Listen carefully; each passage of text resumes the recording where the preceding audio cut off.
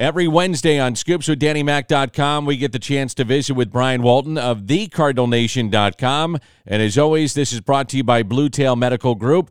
Great alternative to surgery. Before you have surgery, if you're on the mend, check out the folks and the doctors, Bays, Crane, and Wolf at Blue Tail Medical Group, and find out how they can help you stay in the game. Let's say good morning to Brian Walton. Hey, Brian, how are you doing? Happy Wednesday, Dan. Happy Wednesday to you. It's not been a happy Wednesday for Cardinal fans.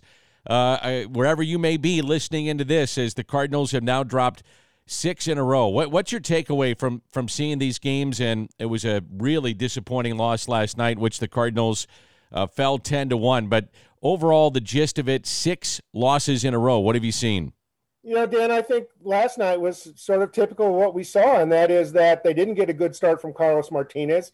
Gave up the huge home run, and you know that 5-0 deficit in the third inning felt like this huge anvil that was weighing the Cardinals down. And you know, as much as the pitching has drawn scrutiny for good reason due to all the injuries and the struggles lately, you look at the offense, and the offense is averaging barely 3 runs a game this month. And so the Cardinals aren't in a situation where they're behind early that the offense can put together enough runs to come back and win games. And it was a valiant effort, but even that, you know, fell short. And, you know, maybe the return of Paul DeJong will help, but there just doesn't seem to be a lot of assistance on the way that looks like is ready to help the Cardinals, you know, sort of take that next step and get back to where they were earlier in the year. Yeah, and you look at, you know, key moments like in the Cincinnati series when you had the tying run or winning runs coming to the plate, and you've got Edmundo Sosa, and this is no disrespect to them, or an Andrew Kisner, or you had Rondon. I mean, you're talking about guys that are either bench players or have been minor leaguers coming up in key spots. So the injuries definitely have hurt them.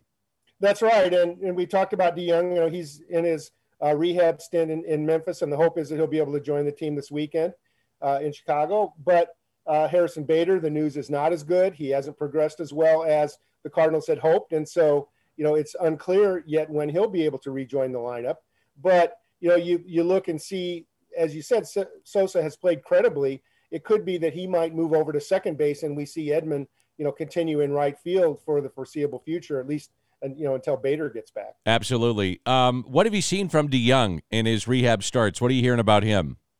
Well, he had a couple of strikeouts, but he also had a double, as I recall. Unfortunately, Memphis was rained out last night, so they're going to play a doubleheader today. I don't know that he'll play both games. But, you know, of course, you know, we know what to expect from Paul, which is very steady, solid defense and, you know, occasional power. And what you'd like to, of course, see is that occasional power become more predictable power. The one positive thing in the lineup is that the emergence of Tyler O'Neill has helped solidify that number 5 spot, perhaps, in the lineup. So, you know, it'll be interesting to see when DeJong comes back, whether he'll drop in there or whether he'll slip in behind O'Neill. I'm curious, too, Brian, what have you heard about the crowds across the board in minor league baseball? Are fans coming out? Are they attending these games? What's been happening with the crowds in the minor leagues? Yeah, and attendance has been good. I saw Memphis set a new record for this season the other night. Fans are getting back out, and each municipality is handling things a little bit differently. But generally what we're seeing overall is that the mask mandates are done, the social distancing. Some teams have set up special sections for fans who still want to be social distance. But generally speaking, we're getting more back to normal. And, you know, the big thing for minor league baseball, of course, is to have the big promotions in the summer to bring the fans in, whether it be fireworks or special attendance or attendees or that, you know, that kind of thing to, you know, add some enhancement to the baseball being played on the field. Let's get into the challenge, excuse me, Dan, the challenge from the on the field side is that the Cardinals minor league teams and the best of the 4 minor league teams is only winning 1 out of every 3 games. So it's just been a tough go for the Cardinals traditionally, which you know have winning teams at the minor league level. This year, it's just not happening. Let's talk about some of the guys that are big names down in the minor leagues. I'll start with Nolan Gorman. How has he been playing so far this season? As we talked about before, Nolan Gorman started out playing third base pretty much every day. You know, slips in a designated hitter now and then as well. And the Cardinals have now had him playing more second base as well, as he's, you know, building that broadening experience to hopefully qualify him to help St. Louis in 2022. What we've seen as the calendar turned from May, when Gorman was good, drove in 10 runs in 22 games, hit 3 home runs. What we've seen in June is a major uptick in his stats.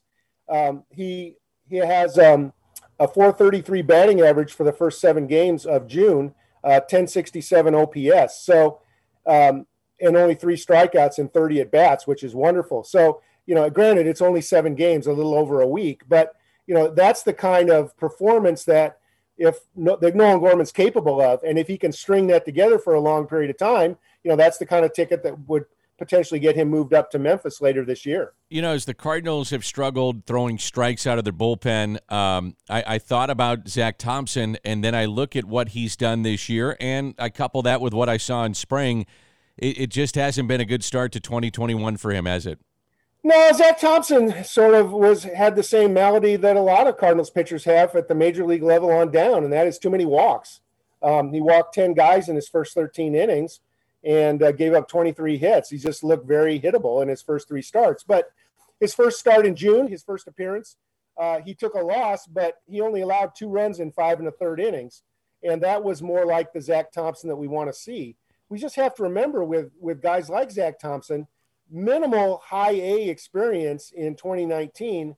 And while he was in the Cardinals major league camps last year and this year, it's just not the same kind of development activity. So, if people thought guys like Thompson and Liberatore would make that huge jump from Class A to Triple A in the first month, pitch at all-star levels, it's just not realistic. But, and again, I don't want to make too big of a deal out of one start, but if you look at Thompson's games, it looks like he's now trending in the right direction, and his last start was very good. How about Liberatore? And he was with Team USA. Seems to be making pretty good progress right now. Yeah, Matthew Liberatore has an ERA around 5 at Memphis, but again, he's had his good starts and his bad starts.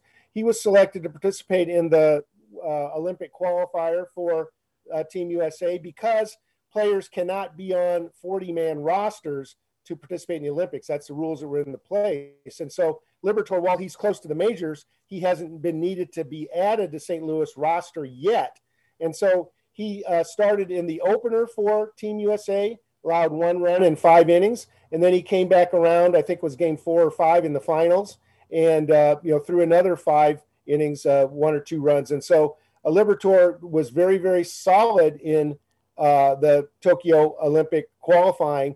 But the question is going to be, how soon he gave up 1 run in 4 2/3 in his second game.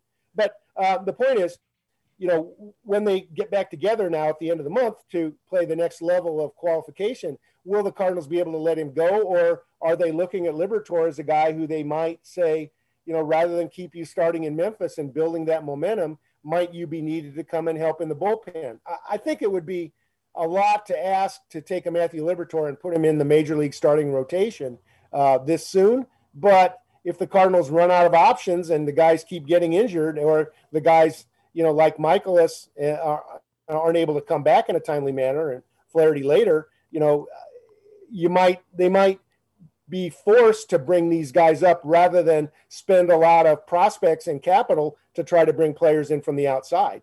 We saw over the weekend a major league debut, Angel Rondon, and the thing that impressed me, and he's the former pitcher of the organization in 2019 of the year, he threw strikes. He looked the part. He's not overpowering, but he did a good job controlling the strike zone.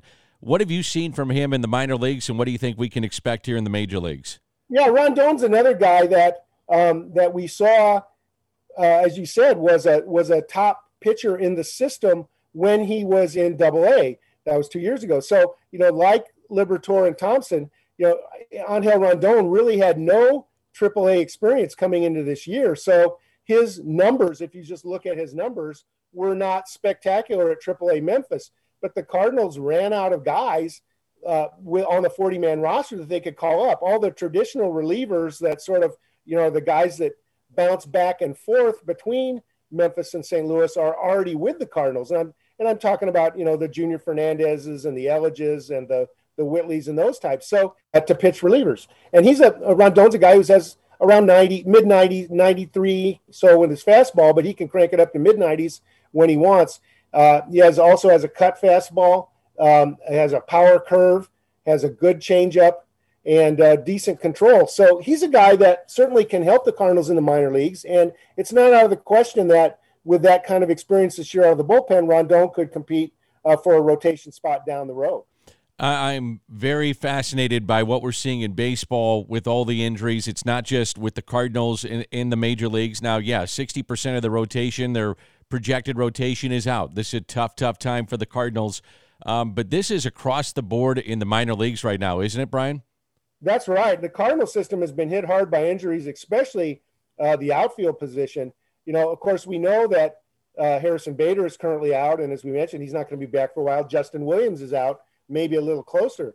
But you go down to Memphis, and you've got Austin Dean, Scott Hurst, both of whom we saw with St. Louis early in the year. They're not available. They're on the injured list. Lars Nootbaar, who was an eighth rounder a few years ago, played very, very well the first 3 weeks of the season, and then Nootbaar got hurt. Matt Sezer was out for a while. So it's just, no matter where you look, there have been injuries both at the major league and the minor league level, and that really limits the Cardinals' options because, again, you can't call guys up unless they're on the 40-man roster. And so, right now I'm counting at Memphis, there's 3 40-man roster players currently on the injured list and only 2 available who are on the 40-man roster but aren't already up with St. Louis. And one is Sanchez, the fourth catcher, and then Flores, a left-handed pitcher. So, the Cardinals are in a kind of a tough way in terms of not having a number of, some guys that are playing well and healthy and ready to jump up to St. Louis.